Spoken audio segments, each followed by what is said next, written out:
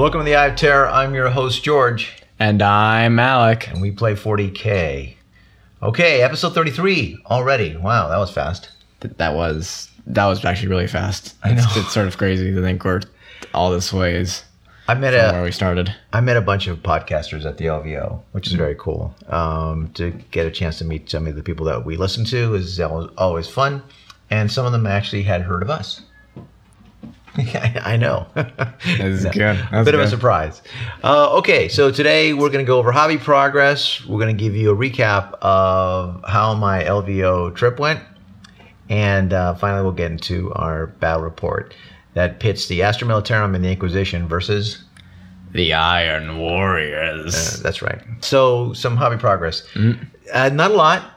Yeah. Not a lot because I was in Las Vegas and I was prepping for the LVO, so I didn't get a chance to do a lot of work on our existing 20 plus projects that I have listed on my little phone app. Yep.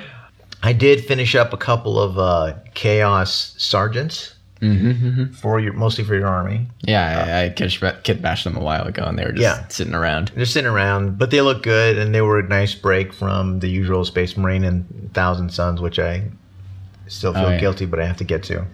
I get it mostly because, man, those gold detailing. Yeah, that gold detailing. That's gonna be a lot of work. But so it's like when you have to study for a test or you have to do your taxes. Yep. You find reasons to clean the bathroom or organize your desk or something other than what you need to do. So that's kind of what I'm doing hobby wise. I'm sort of doing other stuff so that I don't have to get into the Thousand Suns. Yep. But I will. I promise I will.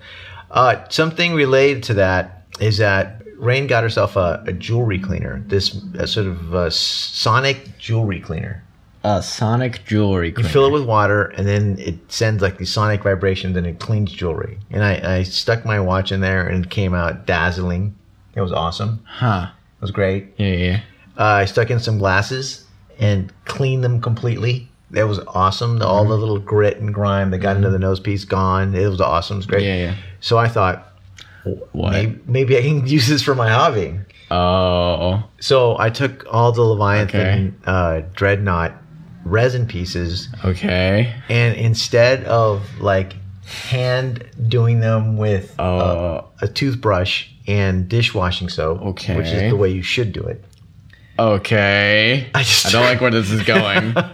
I took all the Forge World pieces. What did you do with the Leviathan? I stuck it in this little chamber of horrors. Oh, stop it. Yeah. I added a little dish soap to the water. Okay. And then turned on the machine for like 3 minutes. Okay. And then it was great. I pulled it out. All the resin, like it has that little layer of some sort of resin coating in order to release it from the mold. Yeah. It's like this slightly oily thing. Yeah. It prevents paint from sticking on there. But with this little sonic jewelry cleaner, it got rid of it without all of the toothbrushing involved. Oh. So it worked. Okay. So that's good. So it worked. Now, no catch. I can't recommend that you do this for anything, really. This was an experiment, and I just took a chance. But I think it's going to work. All right. Yeah, I don't think the unit's that expensive. She got it on Amazon. It's some sonic jewelry. It's called Magna Sonic Jewelry Cleaner or something like that. But it seemed to have taken off all of that stuff. Now, will my Leviathan be full of holes or fall apart once I start putting it together? I don't know. It starts physically crumbling. Yeah, maybe, but I think it has saved me an hours in time. All right, well, we'll have to check up on that next episode. Yeah, that's probably my next sort of construction project, is to actually work on the Leviathan, because I saw a whole bunch of them at LVO and they were awesome. And then it seems like I've been watching every battle report online. Yeah. Has featured a Leviathan, and they've just been wrecking house. They look awesome. Plus, I can use them with my Blood Angels or Iron Hands or whatever, Iron Warriors. Yep. So that was a cool little hobby hack that seemed to have worked out. Next up, is my Leviathan. That's probably the next project. I still have to build the triumvirate. So after the Leviathan, will probably be Celestine and her bodyguards, and then Belisarius Call and Inquisitor Greyfax. Those are my priorities next. Got it. Okay, so that's it in hobby progress. Any suggestions on what I should do to alter those plans? I'd just say that just be sure to get to the 1,000 Suns. That's all I have to say. Okay, on that. all right. I'll get to the 1,000 Suns. I know you want to do that 1,000 Suns army. So. Yeah, do the 1,000 Suns army. All right, so let's go right into the LVO, Las Vegas Open. Right into the LVO. Okay. It was, first of all, great experience. Yeah. My first major tournament, and had a great time. Yeah. Also, completely exhausting. I would imagine so. Totally exhausting. I've never had such an intense sort of gaming experience. It kind of felt like I was taking the bar exam again. You were just dedicated. You knew that you were going to be like, working all morning, take a small break, and then working all afternoon on something really, intensive. Yeah. That's what this was. So we drove up Thursday. Great drive. Had a great time. Drove up there. Just bought a bunch of granola and snacks. So just snacked all the way. Pretty much a straight shot. Stopped off in Baker. Got ourselves some Chinese food. We were listening to Eddie Wang's book. He's a chef. And he wrote this book on how he grew up and sort of his experience. He was talking about these great Chinese dishes. So you're like, ooh, we need to get some Chinese food. So where else better to get Chinese food than Barstow? Yes. So we had okay Chinese food in Barstow. Okay. It wasn't great. Yelp pointed us to the right place, but it wasn't great. Anyway, we get to Las Vegas, check into our hotel, which was not the Bally's. We were staying at a different place, which will remain unnamed because it was not a great experience. Oh. Like I said in the last episode, I waited till the last minute, and by the time I checked the Bally's prices, they were like insane because I missed out on all the LVO deals. Yeah. So I booked another place that was just a couple of blocks away, very convenient. Yep. But it was a little on the low rent side. Got it. Yeah. I think I'm. It was really a timeshare, and we walked in, and it was like full of much older people that were, I think, like arranging to get their free $100, gift card for listening to the timeshare pitch. So that's the thing that we walked into. The rooms themselves were kind of old and not great. So anyway, I'm not going to name the place, but it's not far from Bally's, and it was like, I don't know. They've called me like 4 times since then to try to like get me to consider a stay there. Whatever, under a timeshare. So that wasn't great. The hotel room wasn't great. But I wasn't there to sleep. I was there to play. That was just a bed is all you needed at that point. Need some rest. That's it. That's what it was for. Yeah. Okay. So Friday morning, get up early, go right to Stir Rich. Stir was really easy. There was a short line. Get in, and I had sprung for the high rollers package. Yeah. You told me, and then they gave you all the. Oh my God! They give you just this giant bag full of stuff. They gave you a copy of Dropfleet Commander, a starter kit for Dropfleet Commander, which included the Scourge, which is I guess the alien race. Sure. Like all the models for a starter pack there. Yeah. That's like a $60 value right there. Yeah. Right. Then they gave you a Wrath of Kings rule book. Yeah. Okay. A Wrath of Kings starter set. Yeah. They gave you the War of Hordes rule book. All right. Okay. Secret weapon miniatures had some pigments or paints, and you got a little bottle of that, which is great. I use their stuff all the time. It's great. So that was a little thing of that. And then there was a copy of Lost Patrol. Like a $60 value game. There we go. Came in the little swag bag. So there, I ended up with about $150 to $200 worth of stuff for free. Yeah. Now, admittedly, we probably won't use most of it. No. In fact, if you go to our Facebook page, check on our Facebook page because I might be giving some of it away. Yeah. So maybe some of our listeners, if you see that, if we decide to give some stuff away, because I'm going to go through it and decide what we're going to keep and what we're not. Yeah. We may give some away to some random lucky listener. Okay. All right. Sure. So you get to share in the bounty that we got over at LVO. So anyway, it was a great value. So if you're going to go to LVO, sign up for the high roller package. They sell out right away, but if you do it quickly, this is the kind of free stuff you get. Are we not selfless? All right, Commodus or Commodus. Okay. Yeah, he ended up killing his dad in order to get become emperor.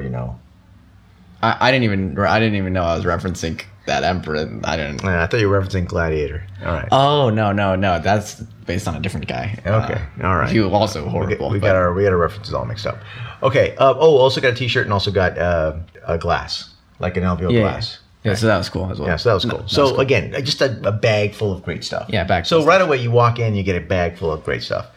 I was carrying my army, and I was carrying this big tray. Yeah. So I now I'm given another really heavy bag full of free stuff. So I ended up having to hand over all the stuff to Rain, and she helped me carry the stuff in from the parking lot. Sure. And then I ran back to my car, dropped off all my booty, and then ran back and really didn't get a chance to check out much of the exhibits, although there were a lot of exhibitors there, which is great to see, and because I was getting ready to set up for the game. Yeah. And it's my first time, so I was a little confused. I didn't know what to do. I didn't know where to go and all that stuff. The exhibition halls, there was 2 main ones, and they were huge. Huge. It was the whole section that you walked in, and it was bolt action and Infinity and war machines and Warm Hordes. Sure. And 30K. And Kill Team and Combat Patrol, all in one room. Jeez, right? That's a lot of stuff. Sprinkled in there were a bunch of different vendors and supporters of the LVO. I think Privateer Press was there. Forge World was there. Yeah. Great. I'll talk about what we got from them. Frontline Gaming was there, and they were offering 20% off their entire inventory. Yeah, which was fantastic.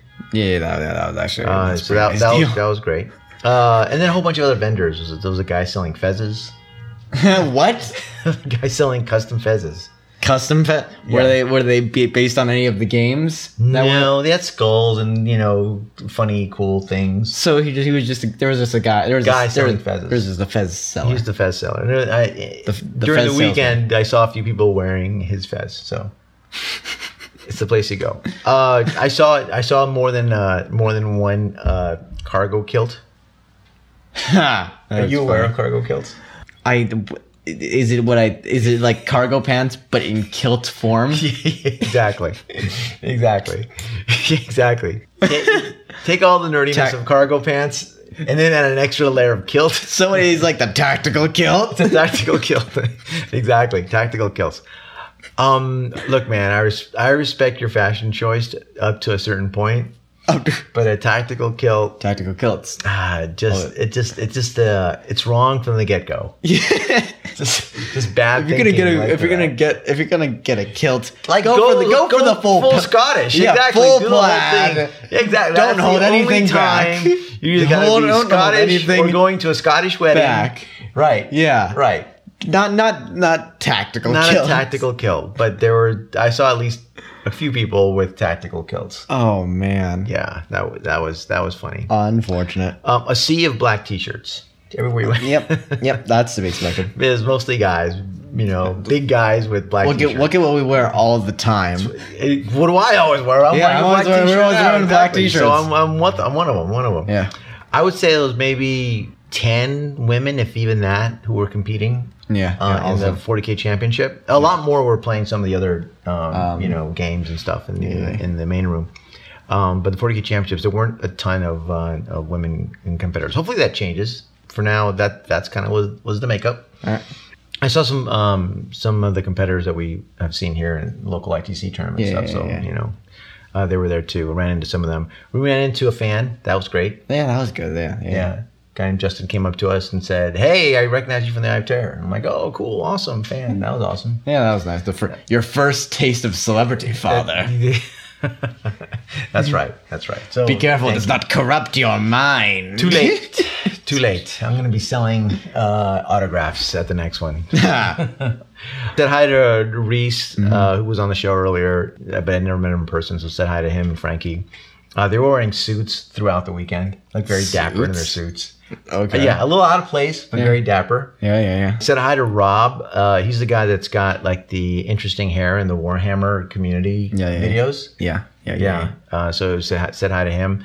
Lawrence Baker from Tabletop Tactic was there and just crushing people with his army. So said hi to him. In fact, hopefully if we can arrange it, we'll have Lawrence appear on the show in an upcoming episode. That'd be cool. But he ended up getting 9th place overall. Oh, wow. Just missed the top tables. Jeez. By literally 1 point. Oof. Yeah, exactly. But he ended up winning Dark Eldar Best General in the ITC for 2016 season, which was fantastic. Yeah, that's pretty cool. Yeah, so that was cool. Met the guys from Roll to Seas. That was a lot of fun. I think we posted that photo on our Facebook page. Yep. And then I said hi to Dave from Mini Wargaming. Yeah, that was that. Right. That was a good and picture. I told Dave that he inspired my first Blood Angels list. Huh. Yeah, I followed. He had a. I'm not sure you had ever told me this. Oh no, he had a video where he's like, okay, if you have 750 or 1,000 points, here's how I would build your Blood Angels army. Oh. This was back when assault marines were troops. Oh yeah. I remember you were doing research. I just didn't realize it was his video. It was Mini Wargaming, and it was the list that Dave gave to do a whole bunch of jump marines as troops. Oh yeah. That got me going in that direction with Blood Angels. Yeah. So I thanked him for that. Yeah. And then we both cried a little bit over the fact that assault marines are no longer troops in the Blood Angels Codex. So whatever. He just started playing the World's Smallest File. Yeah. He was fun. He ended up leading a giant wah at the very end of the of the tournament on the last day on Saturday. Yeah.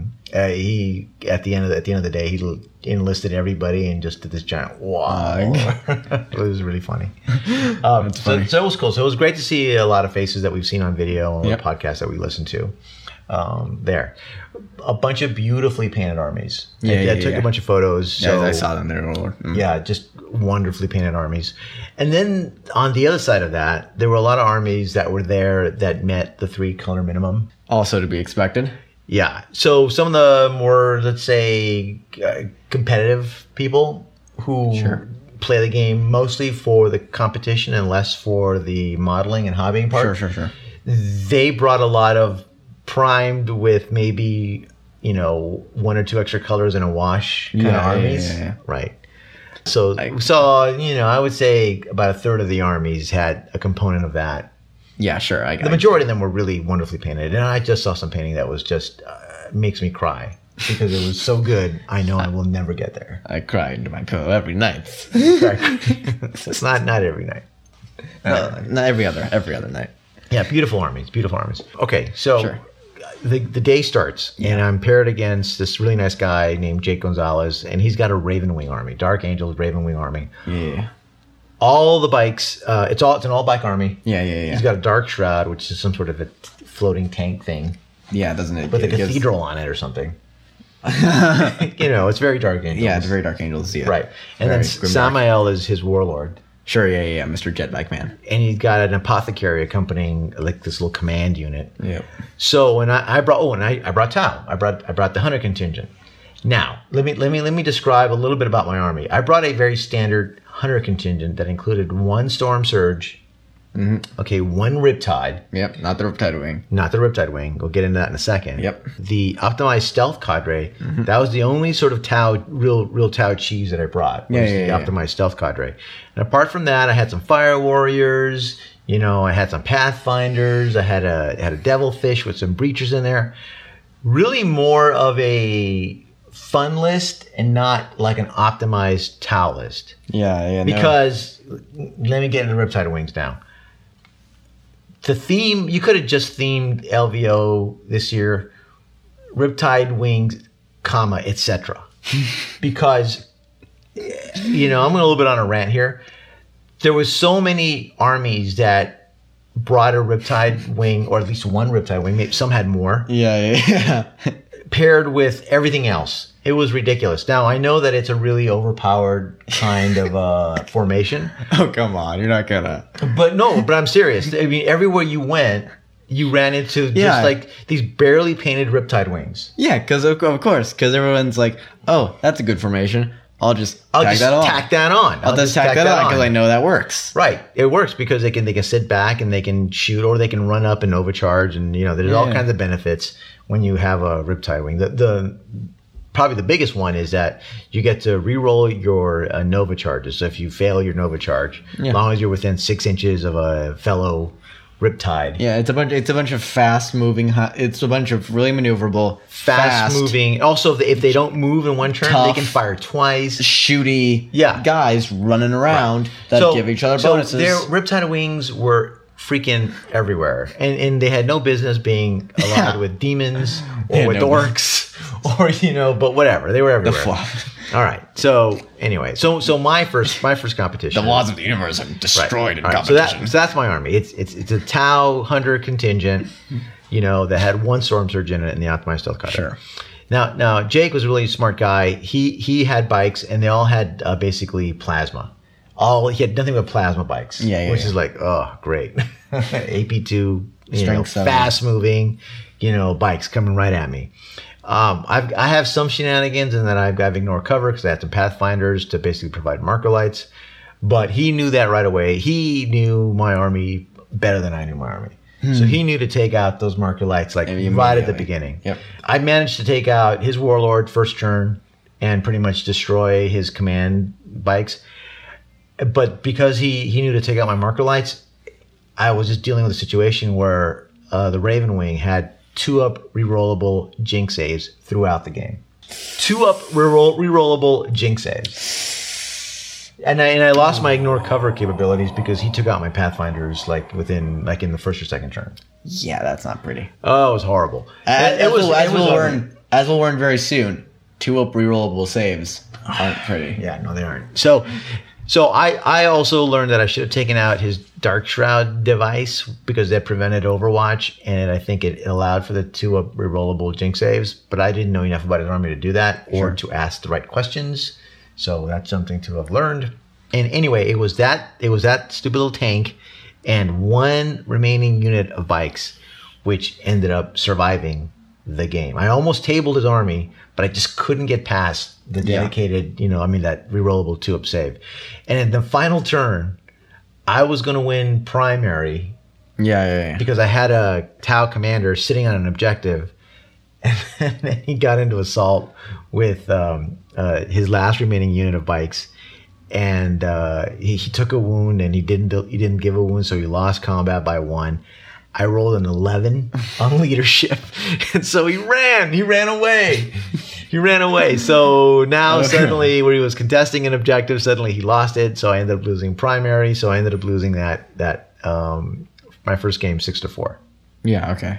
Yeah. So anyway, the guy was really nice. Jake was really nice. He had a beautiful army. I loved playing against him. The guy was really smart, and he, like I said, he pointed out a couple of mistakes that I actually made.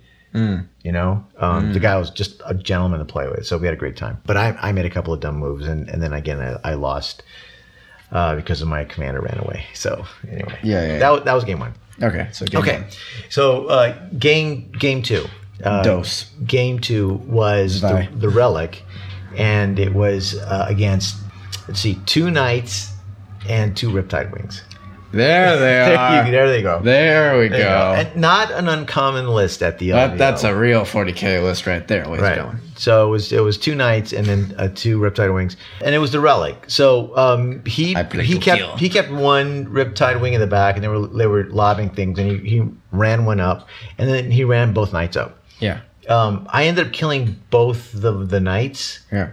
And I ended up putting a bunch of different wounds on the Riptides. Like all the Riptides had like 1 or 2 wounds left. Yeah. But it was just too many high-powered units out there for me to take out. Yeah, too many Riptides. Too many Riptides, man. Too many Riptides. So he ended up taking the Relic and ended up winning that game. I think I lost that one like 9-2 or something. Yeah. So that was disheartening. So my first 2 games are a loss. Yeah. All right. A really nice guy. He's a guy in his early 30s, retired because he owned a bunch of restaurants. Yeah. So he's dedicated his life to competitive 40K. That is what gives my life purpose now. Yeah. But anyway, again, really nice guy. Yes. So that was a fun game. That was a fun game because I learned a lot from playing in the ITC Pasadena prep game about fighting Riptide Wings and Knights. Yeah. So I was way more aggressive, and I ended up doing a lot more damage to his list, but it still wasn't enough to win the game. So anyway. Game 3 was against Eldar. There they are. Okay, what a way to end the game, to end the day.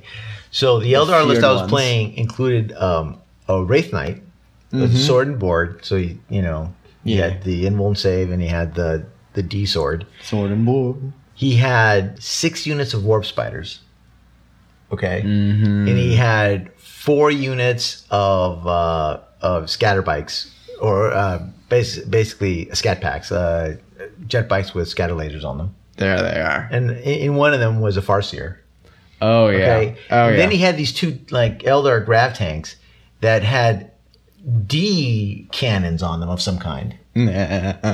So Wraith Knight, warp spiders, scat packs, Farseers, and lobbing D tanks. Everything you love about the Eldar. Yeah, everything all in one army.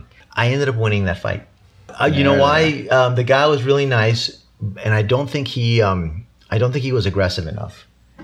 I think in the hands of somebody else, they would have played that army a lot more aggressively and come after me a lot faster. Yeah. But he deployed way in the corner because he knew that I had intercept on some of my units. Yeah. And he decided to not slowly, but move up the army. Blinking with the warp spiders and moving the scatter bikes up. But my shooting was on fire, and then I was just blowing things up left and right. He optimized stealth cadre, held him up, and ended up killing the Wraith Knight. I had a crisis suit team appear in the back, ended up blowing one of the tanks and taking out his warlord. I ended up winning that match like something like 10-1 or something like that. It was great. I mean, it was a great way to end the day with a victory, and it was against Eldar. So that was great. Yep, that was a nice little cap. Yeah. All right. Great day. It was a lot of fun. I learned a lot. I walked out of there with 1 win, 2 losses, but I felt like I learned a lot. So next day, got there early, got myself set up, and the first army I faced was Tau. Yep. There you go. Also to be expected. A Riptide wing and 2 Storm Surges. See, Dad, this is what you should have brought. A true Taoist. A true Taoist. He also had a drone network, which gave everybody expanded marker light abilities. Yep. And a few like empty crisis suits, like literally no weapons on the crisis suits. They were there to just basically take objectives. Yep. Okay. So I ended up going first. Yeah. I won the roll off. I ended up going first, and I did something kind of suicidal. I moved up I moved up one Pathfinder's right in the middle of the as far as I could on my boundary, staring at his Storm Surge, knowing that these guys were going to die.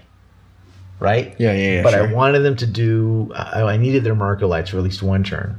Okay. So I put them right there in plain view of one of his Storm Surges. It worked. I ended up getting 2 marker lights on a Storm Surge. I ended up using that to increase my ballistic skill on my Storm Surge, and then use one for a D shot.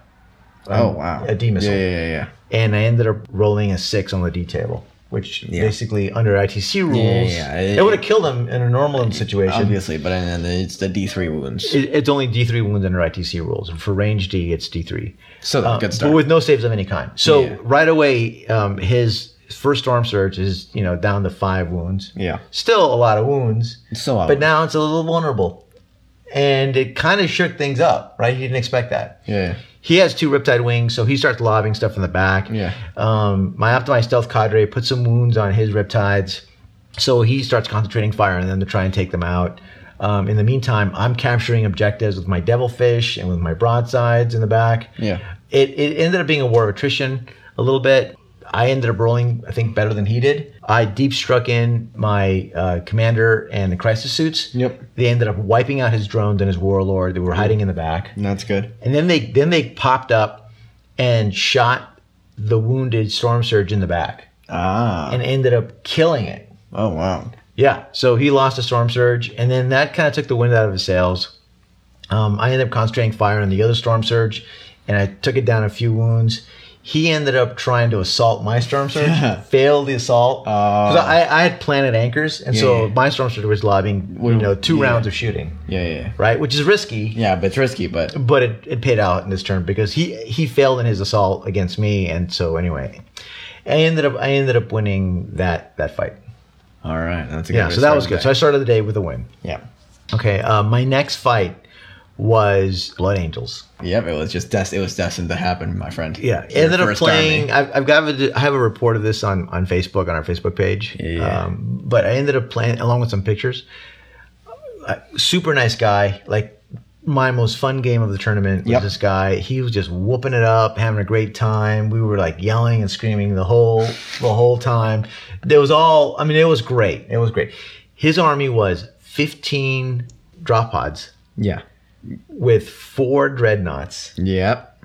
And some of them all of those were in dedicated dreadnought drop pods. Okay. That provided shrouding. The dreadnoughts could stay inside and provided shrouding for the dreadnoughts. All right, cool. Right? The remainder of the drop pods contained little Blood Angel units with 3 melta guns each.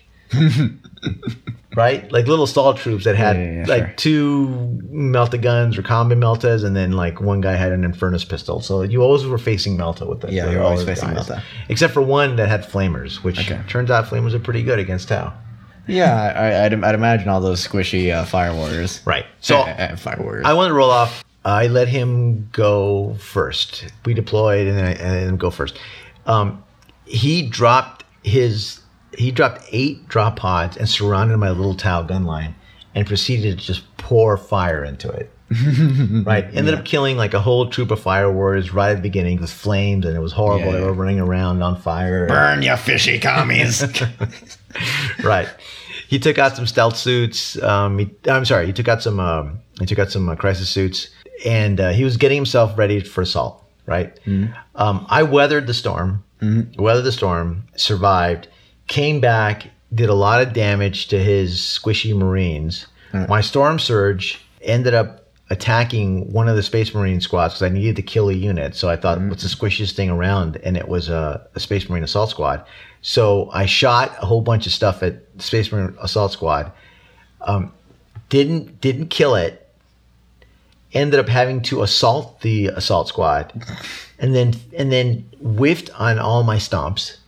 So I ended up facing one sole assault marine. Yep. Versus the Storm Surge, but now my Storm Surge is locked in combat. Yeah. And tied up, and so now I can't shoot. Okay. Because of one single little Space Marine. All right. This game. Yep. That allowed in the second turn he dropped all the remaining, or a lot of his remaining drop pods, not all, but a lot of the remaining drop pods onto different objectives, and he got these. Dreadnoughts that already had come in. His Furioso and a Death Company dreadnought started to attack my Tau gun line. A Librarian dreadnought and another Furioso ended up joining the fight with my Storm Surge, and things looked pretty grim. I tried to stomp the dreadnoughts, and I whiffed my stomp rolls. Okay. And they're armor 13, both the dreadnoughts that we're facing. So you're not going to be able to. I'm only strength 6. Yeah, you can't punch him to death. I can't punch him to death, so I have to hope that my stomps work, and my stomps weren't working. Yep. So that wasn't really good, but that went on for like 3 rounds of assault. I ended up deep striking in my the units of my optimized stealth cadre, and when they came in, they just clean house. They ignore cover, they hit rear armor, so suddenly dreadnoughts are exploding all over the place. Yeah. I rallied, and then I ended up killing up all his Space Marines, so he had no scoring units left except for the drop pods that were already on the objectives. I finally got lucky on my stomps, and I ended up crushing his dreadnoughts, and then he ended up realizing that the only thing he had left were some drop pods that had scored on objectives. And then I started dedicating my fire toward those. My Riptide and my Storm Surge started basically taking out those units, and then he ended up conceding. Oh wow, really? Yeah, and he ended up. So I ended up winning that one, I think 9-2. All right, there we go. Another W. So victory number 2 on the day. All right, my final game. By the way, at this point I'm exhausted. Yeah, it's just 5 games and over 2 days, and I'm just kind of wiped. My last game is against Tau again. Yep. I'm like, oh, okay, another Tau guy. He brought a Storm Surge and 2 Riptide wings. Again. A true connoisseur of the Tau. Of the Tau. Knows what he's doing. Right. This guy was really great, and I ended up getting schooled in true Tau tactics by this battle. First off, he had... Didn't you have the special Forge World suit? Yes, he had 2 Yavara Riptides. Yeah. What I didn't know about the Yavara Riptides is that if they overcharge or novacharge, it allows them to basically use 2 AP2 templates per shot. Wonderful. 2 templates to so wonderful. Yeah, he had AP2 templates to basically that had a torrent. Yeah, so even better. They had like a 6-inch torrent. These things could move really fast, get in your face, use their AP2 torrents, and then get out. It was nuts. It was crazy. He basically ran in the Yavaras. They fried all my squishy troops, right? Yep. And because they're torrent, because they're like flamers, AP2 flamers, they ignore cover. Yep. So I didn't have any defense armor-wise or cover-wise. Yeah. I still had a shot. I basically mishapped on deep striking in my commander and his crisis suits units. And then when they finally came in, they scattered crazily. And where I wanted them to go, they ended up in the exact opposite, right in the middle of all of his Riptides, all of whom had Interceptor. so the commander in his crisis suits that had done really well throughout the tournament suddenly get completely decimated. Immediately done. Yeah, he had an interceptor on everything. He ended up getting close to tabling me. I ended up after my stealth cadre ended up surviving. Yeah, that was pretty much the only units that I had left. I think I had a unit of Pathfinders left that were hiding near my deployment zone, and then in line breaker mode was my optimized stealth cadre. We ended up calling it, and that score was basically 11-1. I got line breaker, and that was it. He won primary, secondary, and he took out my warlord and a whole bunch of stuff. So that was, I learned a lot. That guy ended up, I think, placing 79th overall out of about 400 players. Got it. So he played really well, and I really enjoyed watching the Yavaras in action. Well, coincidentally, I actually bought a Yavara at the Forge World stand during the lunch break, only to be facing 2 of them in the fight. And now you know what they can do. Now I know what they can do, and so it ratified my decision to get a Yavara. That was a hard game because understandable. I was on the defensive from the beginning. I just lost so many units at the beginning of the game that it was like kind of frustrating to actually. It was the only game where I felt like actually a little depressed. Like, oh man, like all my other games, I felt like I had a shot. In this game, I didn't have a shot. I'm like, oh man. Yeah. Because I'd fool myself thinking I'll go 4-2. I know very well that feeling. Yeah. I know very well that feeling. We've all been there. At the end of the day, though, I ended up having a great time. I really enjoyed the LVO. It's like I said in a Facebook post. It's like after you run a marathon, you're like, this is exhausting. This was the hardest thing I've ever done. But then you can't wait to do it again. Yep. I can understand that. It was tough but fun. Yeah, tough but fun. Also at Fort World, I got you a Iron Warrior shirt. Oh yeah, that's great. Then I got the Iron Warrior. I should have brought it. You should have worn. Yeah, I should have worn it here. Oh well. And then we got the an Iron Warrior set of Forge World dice that are apparently the luckiest dice in the world. Which transitions very well into our battle report. Yes. All right. So let's take a break now. Let's take a break. And when we come back, we'll talk about our battle report that pitted the Inquisition and Astra Militarum and Deathwatch against the Iron Warriors. All that when we return.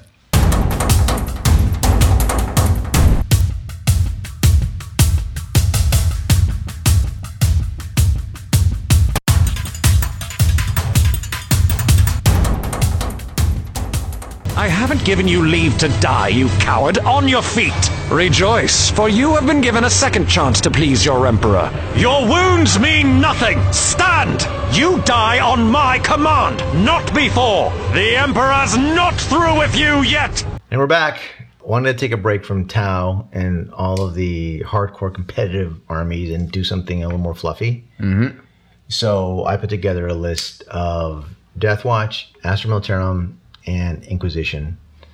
And I know you wanted to try out some of the new Traitor Legion. Yeah. Rules. So I decided with you building the battle class Domitar automaton Yep. thingamabobber, I decided to bring out the Iron Warriors and see how they did. So I decided to actually use like the full-on detachment and the Grand Company, all the formations and all that. So I should go over my list, I guess. Let's hear your list. Okay, so went for a Chaos Warband with a squad of 3 bikers, 2 with melta-guns, a champion with a power fist. I had a Chaos Lord and Terminator armor with Sigil of Corruption and a combi melta and a chain fist. I had 2 squads of Space Marines, both of which had melta-guns and both of which were in Rhinos. They were just 5-man squads. I also had a squad of Chaos Terminators, all of which had power fists and all of which had combi meltas. No, except one. One had a heavy flamer. And then 2 squads of Havocs with 4 las cannons each. Then I brought out the Demon Prince with the flesh metal exoskeleton, giving him 2 up armor and it will not die. I gave him wings, obviously. And then I made him a Demon of Zinch, which means he gets to reroll saving throws of 1. Ay. So 2 up armor, reroll saving throws of 1. Oh, yeah. All right. Oh, yeah. It's great. All right. Then I brought along the Cult of Destruction, which is the Warpsmith and the squad, or not squad, 3 Obliterator squads, although you can take them as single Obliterators. And that allows them to basically do 2 shots, right? Yeah, they can shoot with 2 weapons, but they can't shoot with the same 2 weapons. Right. So long as you choose different weapons, they can shoot again. Yeah, they can shoot again. That's powerful. So I got that. That was good. And then, here's I think sort of the bigger selling point of this formation. Okay. Was the Strongholds of Chaos detachment, which allowed me to bring. You can bring 3 fortifications. Wow. So then that was actually quite nice, since I was able to really fit with the Iron Warriors flavor. So I was able to get an Imperial Bastion with an ammunition dump and the Void Shield generator with 3 projected Void Shields. This thing had been frustrating me for so long, so it was a joy to finally use it. Time to use it. Time to use it. Okay, I'll use my list. Inquisitor Codiez was my warlord. Yep. Oh, he wasn't my warlord. He was the heading up the Inquisition. Yeah. Along with that, with Codiez was his 3 henchmen, which are basically 3 acolytes with plasma rifles. Right. Then I brought Deathwatch. I brought the Strategium Command formation, which is basically 1 chaplain along with a Purgatus kill team. Mm-hmm. The Purgatus kill team is the kill team that goes after HQ units. Yeah. It allows them to reroll their wounds on HQ units. You brought along the Librarian as well, right? The Librarian is part of the Purgatus kill team. Okay, cool. So there was a level 1 Librarian in that team. And now, I'm not even going to go into the specifics of what I brought. I brought 2 frag cannons in that Deathwatch team. There was a heavy Thunderhammer. There was a lot of combi plasma in there. It was a whole bunch of toys. It was a whole bunch of dudes. All in the Corvus Blackstar. In the Corvus Blackstar. Ready to rock and roll. That's right. Deathwatch, they're wreck house, right? Oh, They had the equipment to do it. Okay. Along with that, I brought in some units of the Astra Militarum. Yep. I brought a CAD. So I had a priest in there, and then I had a Lord Commissar as my HQ. I got an infantry platoon that was just 2 infantry platoons with a platoon command squad that were all vanilla. Mm-hmm. The Inquisitor was the Commissar was accompanying one of the platoon squads. Okay. Okay, I brought a Hellhound. Okay, with the Torrent Flamer. Yeah. And then as my heavy support, I had a Basilisk. I had a Medusa heavy artillery carriage. There's the Astra Militarum I love. That's heavy a artillery, son. 10 AP2 5-inch blast profile. And then I had a Wyvern. Yep. And then finally I had a unit of veterans in that Chimera. And there were 2 plasma guns in that All right. squad. So that was my list. I ended up choosing sides, but you ended up winning the deployment. Winning the deployment, yep. So what happened in that first turn? In the first turn, okay, this was vital.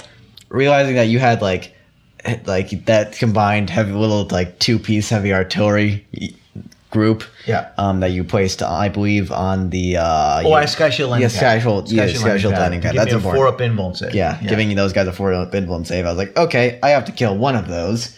And I remember artillery being sort of difficult to kill. So rather than go through that slog, I decided I'll kill the basilisk right off and disincentivize any shield attacks. So I blew that up first turn. I think that was the most significant thing I did. I rushed up some like rhinos to an objective. I think I actually had quite like I think I had a good placement in terms of my table side because I had access to quite a lot of objectives. Well, yeah, we were playing the Cloak and Shadows mission. Yeah. We're playing a Maelstrom mission. It was Cloak and Shadows, so we started off with 3 tactical objectives, and you had to generate tactical objectives, so you always had 3. Yeah, and right off the bat, I got like 3 that were I on could your easily side. get. Like it was like kill a unit. Right. It was kill a unit, and then there was like 2 objectives that I already had. Right. So that was good. I know. Yeah, and I kept my Demon Prince on the table, but behind the Void Shield generator because I didn't really want to risk not deep striking, just flying him on because I figured I'll just have him here right now just to remove any sort of like random factor. So he was next to my Warpsmith and hiding behind the Void Shield generator. Obliterators were up in the Bastion. The Havocs were taking cover, or the 2 squads of Havoc were taking cover, 1 in building, 1 on like some terrain. And yeah, I think that was my first turn. Yeah, so let me just explain to everyone, the listeners, that you had 2 units of Havocs with las cannons. Yep. So that's 8 las cannon shots. That's 8 las cannon shots and combined then you had with the Obliterators that could shoot twice. Yep. All right, so obviously they were using las cannons in 1 round, and then they were doing like whatever necessary sweep up plasma cannons or missiles or whatever happened to be most valuable. All right, so that's what I was facing. In that turn I failed my invuln saves on the Sky Shield landing pad in my Basilisk, which was key. Yep. ended up dying in that first turn. Ended up dying. So it was so I got first blood. I got 3 other objectives. So I started off with 4 points. Yeah. So we were kind of facing, it was like opposing gun lines. Yeah, it was. Right? It was. All right. So you took out one of my key pieces of heavy weaponry right there. Yeah. I had deployed my guards kind of all over the objectives. They were holding all the objectives on my side. Yeah. And ended up throughout the game not getting any of those objective cards. Which is what happens. What I should have done is probably created a blob with the commissar and the priest. Yeah. And then ran that out just to basically get past your Void Shield. Sure.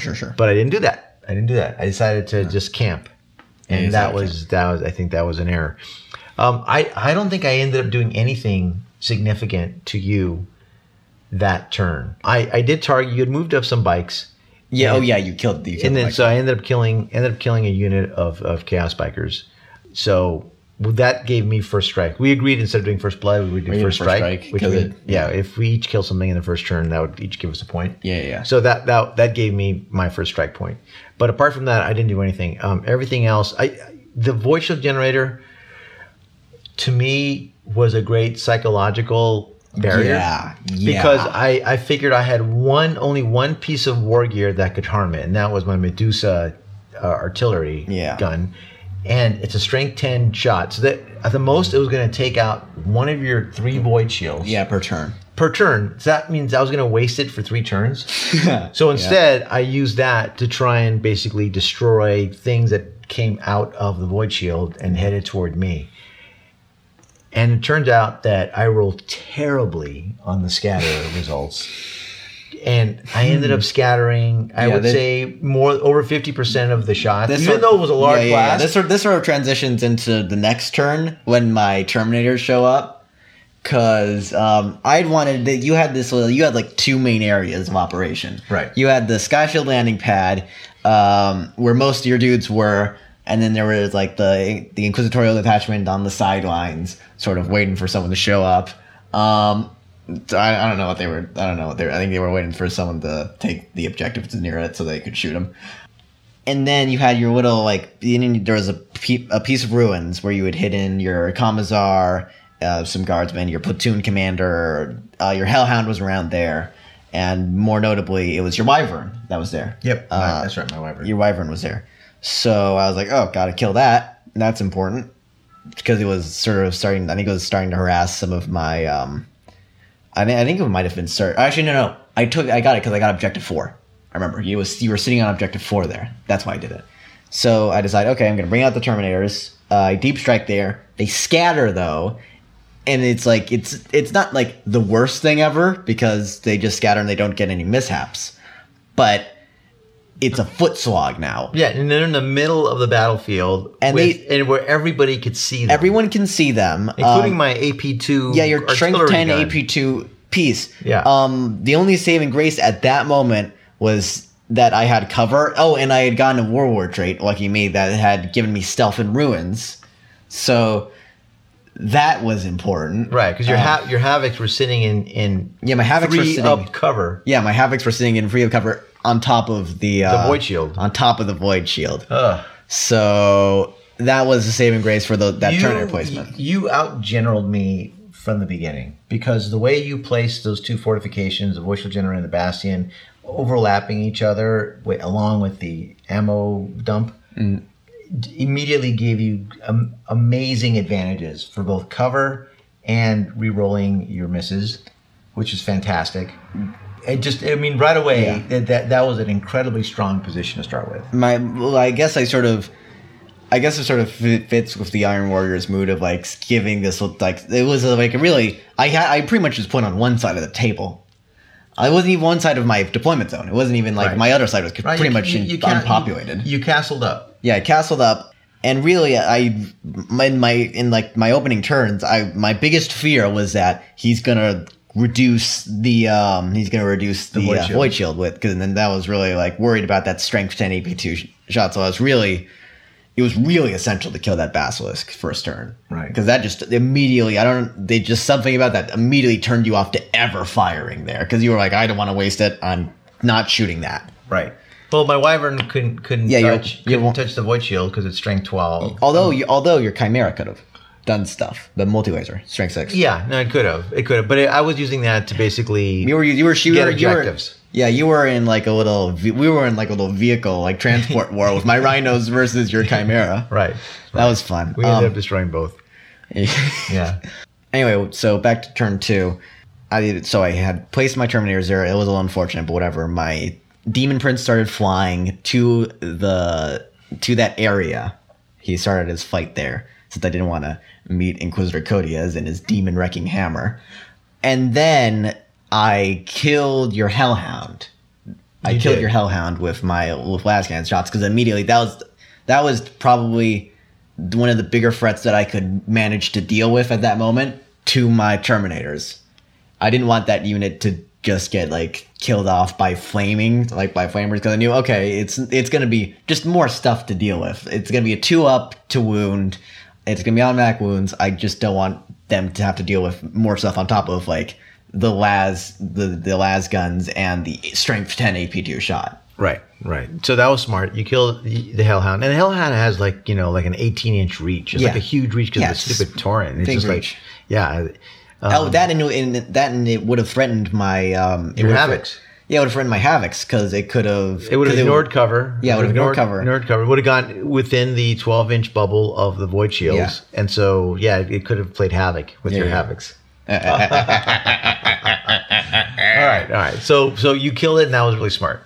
All right, my turn 2. I ended up putting taking out some hull points on one of your Rhinos that was full of Space Marines. And then the Rockstar showed up. Then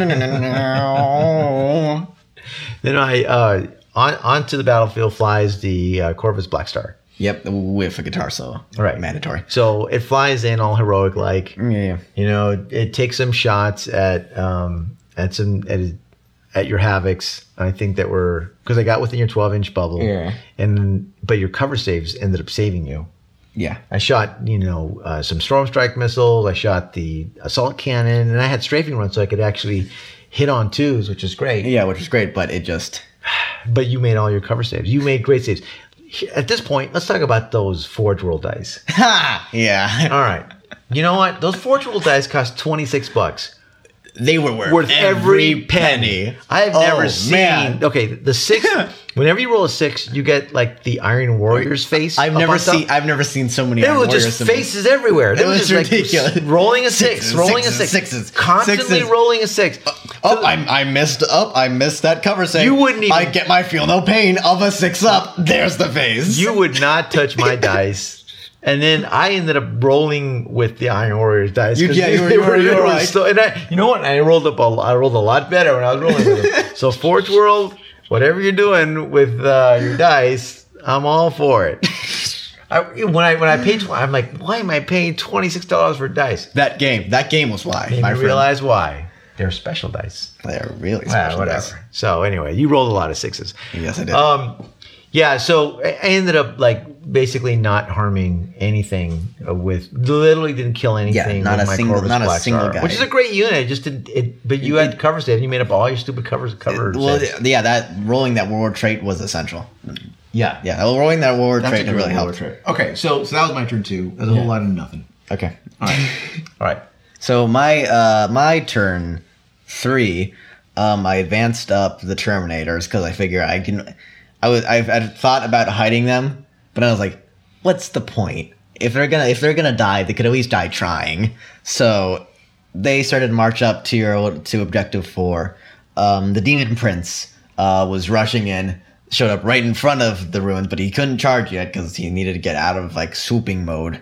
I think we sort of dueled a bit more with the Chimeras. I was really frustrated by that Chimera because for some reason my melted guns were not hitting their points. And I did not really want to use... I don't think I wanted to use my las cannons because I had the Corvus Blackstar staring me right in the face. Right. I actually focused on that with my... I focused on that with my las cannons because I figured, that it's in my lines. Kill it now. I forgot to jink. Yeah, you forgot to jink. I remember, yeah. I forgot to jink. You forgot to jink, and I didn't kill it, but I had... stunned it. Yeah, I stunned it, got it down to 1 wound, or one whole point, and stunned it. Right. And so which means locked velocity. Locked velocity for a turn, and so it has to go forward 18 inches. Forward 18 inches, which brought it right to the board edge. Right to the board edge. But still within line of sight of some of your units. Within line of sight of all my las cannons. Within line of sight of all my las cannons, but it had no angle on my people. So I was very happy with it. Right, because it was facing forward. It was facing directly forward. Right, it was facing the edge of the table, and it couldn't really shoot my people. Right. So I was pretty happy with that result. Right. If I had moved a little bit more forward, I could have zoomed off the table. And I didn't do that. Even more importantly, the 18 inches meant you couldn't deploy your guys. Right, because it was zooming. That really helped. Because that was probably the biggest threat to me at that point. So I was really happy that I neutralized that. Right. To a certain extent. So I believe that was I'd been getting a few more objectives. For some reason I was just getting really good objectives throughout the game. So and I was getting all the objectives that you were sitting on. Yeah. Right? I think I got one that said, issue a challenge in assault. Yeah, I got a similar thing. Right. I got the same thing. So in my turn 3, basically I moved out the guard and they started shooting at your Terminators. I think your Demon Prince had come in now in my lines and was just flying over my lines, and so a whole bunch of guardsmen shot at him. Yeah, ended up not wounding him. I did first rank. I had like 30 shots. I trained 30 shots on him with first rank fire, second rank fire. He did not take a single. I rolled a bunch of 6s to actually, you rolled like a surprising. You rolled a surprising number of 6s, and then you had to roll 6s again, right. And then we rolled 2-ups. And exactly. You rerollable 2-ups saved your Demon Prince from all that lasgun fire. So I ended up doing no damage to your Terminators or your Demon Prince, which is threatening my left flank. Mm-hmm. And then with my big artillery gun, I shot at your Terminators. Yep. They were sitting right in the middle of the table. Yep. Right there with that delicious AP2 large blast, which had taken them all out, right? Just one shot. And I just rolled this. Not only that, but I used prescience. You used prescience, and this was. So I got to re-roll. So you did your first shot, and you hit one guy. I hit one guy, and you were I can do better than that. I can do better than that. I have prescience. Live a little, and then The second roll, you roll even worse. Yeah, I rolled an 11 or something, and And the it's whole thing scattered completely off. Nothing hit nothing. Nothing hit. So that was the story of my Medusa cannon. It just kept missing, even with divination. It wasn't, on it, prescience on it. Unfortunate. So yeah, that was sad. I ended up moving into objective 2. I think I got an objective finally by moving in my Chimera there. Yeah. Right. As the transport wars continued. Yeah, the transport wars. It was the Chimera and the veterans versus the Space Marines and the Rhino. Yeah, Space Marines and the Rhino. That was actually pretty fun. So that was my turn 3. I got one objective and I ended up missing with everything else. My turn 4. My turn 4 was so good.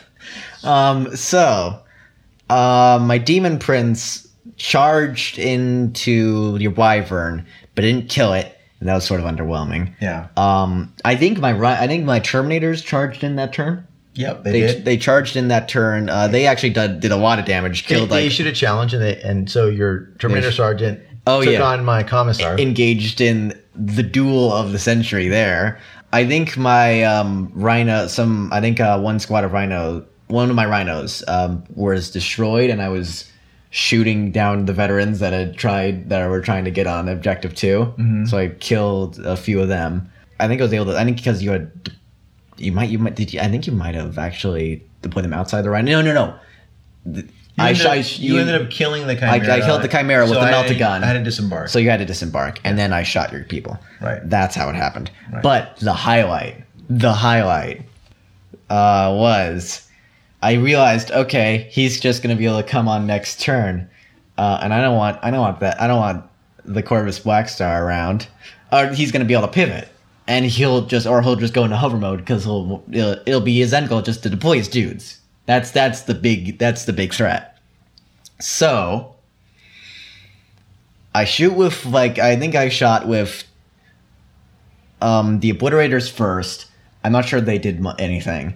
But then the second first squad of Havoc shoots, kills it, and we look in the rules. We never had the situation arise with the transport actually crashing, a flying transport crashing, and it was turns out when that happens, when all the passengers take a strength 10 AP2 hit.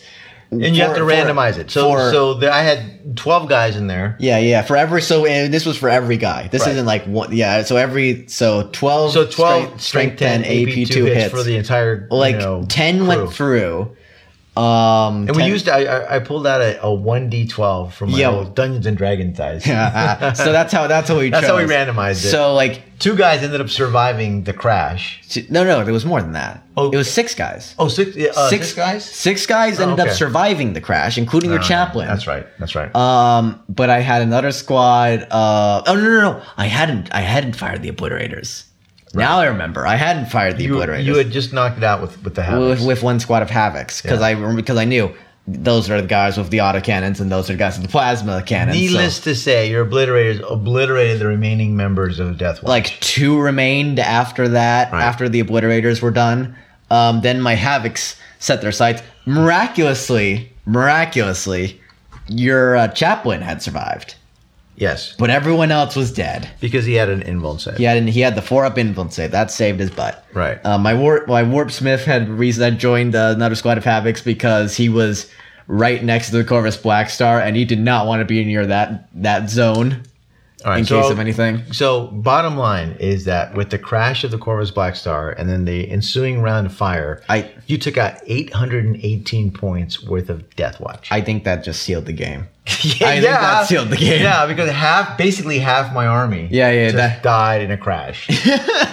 Right? Half my army was killed. So that I think that was absolutely the turning point. Yeah. The assault between the Commissar and the Terminator Sergeant. Yeah. Ended up going until the end going of the distance. Yeah, going the distance. The whole game. Everyone else was dead in that little group. The Wyvern was destroyed by the Demon Prince, who moved on to do other things. But that Commissar kept those Terminators fighting it out. I'm telling you, Commissars are actually... Every time I use a Commissar, they do crazy heroic things. Oh yeah, it's always great. And in one prior battle, I think we had one guy like running for an objective. Oh, running for an objective. They always have these like shining star moments of heroism. Always heroic, always for the Imperium. Oh yeah. He had a power sword, and so he couldn't break through the AP strength 2 armor of the Terminator. Yeah. But nonetheless, kept making or kept missing his attacks, and so did the Terminator. Or he would make all his saves. He had a 5-up invuln save. Yeah, by the end of the game, it was. Most of my people were alive. I think the two, like the bikers had died, and then there was a squad or 2 of Chaos Space Marines that were dead. Everyone inside the castle area was perfect, untouched. Untouched, yeah. When your chaplain when the remaining chaplain charged the Warsmith, he ended up dying in Overwatch. He ended up dying to Wall of Death because the Warsmith automatically gets like a flamer and a meltagun. Oh my god. So that was the end of the Deathwatch right there. That was the end of Deathwatch right there. Cody has survived. Cody has survived, and he actually got into assault with some Space Marines, and he was killing them left and right with his big demon hammer. But basically, turn 5 ended up happening. You made way more Maelstrom points than I was able to get. Yep.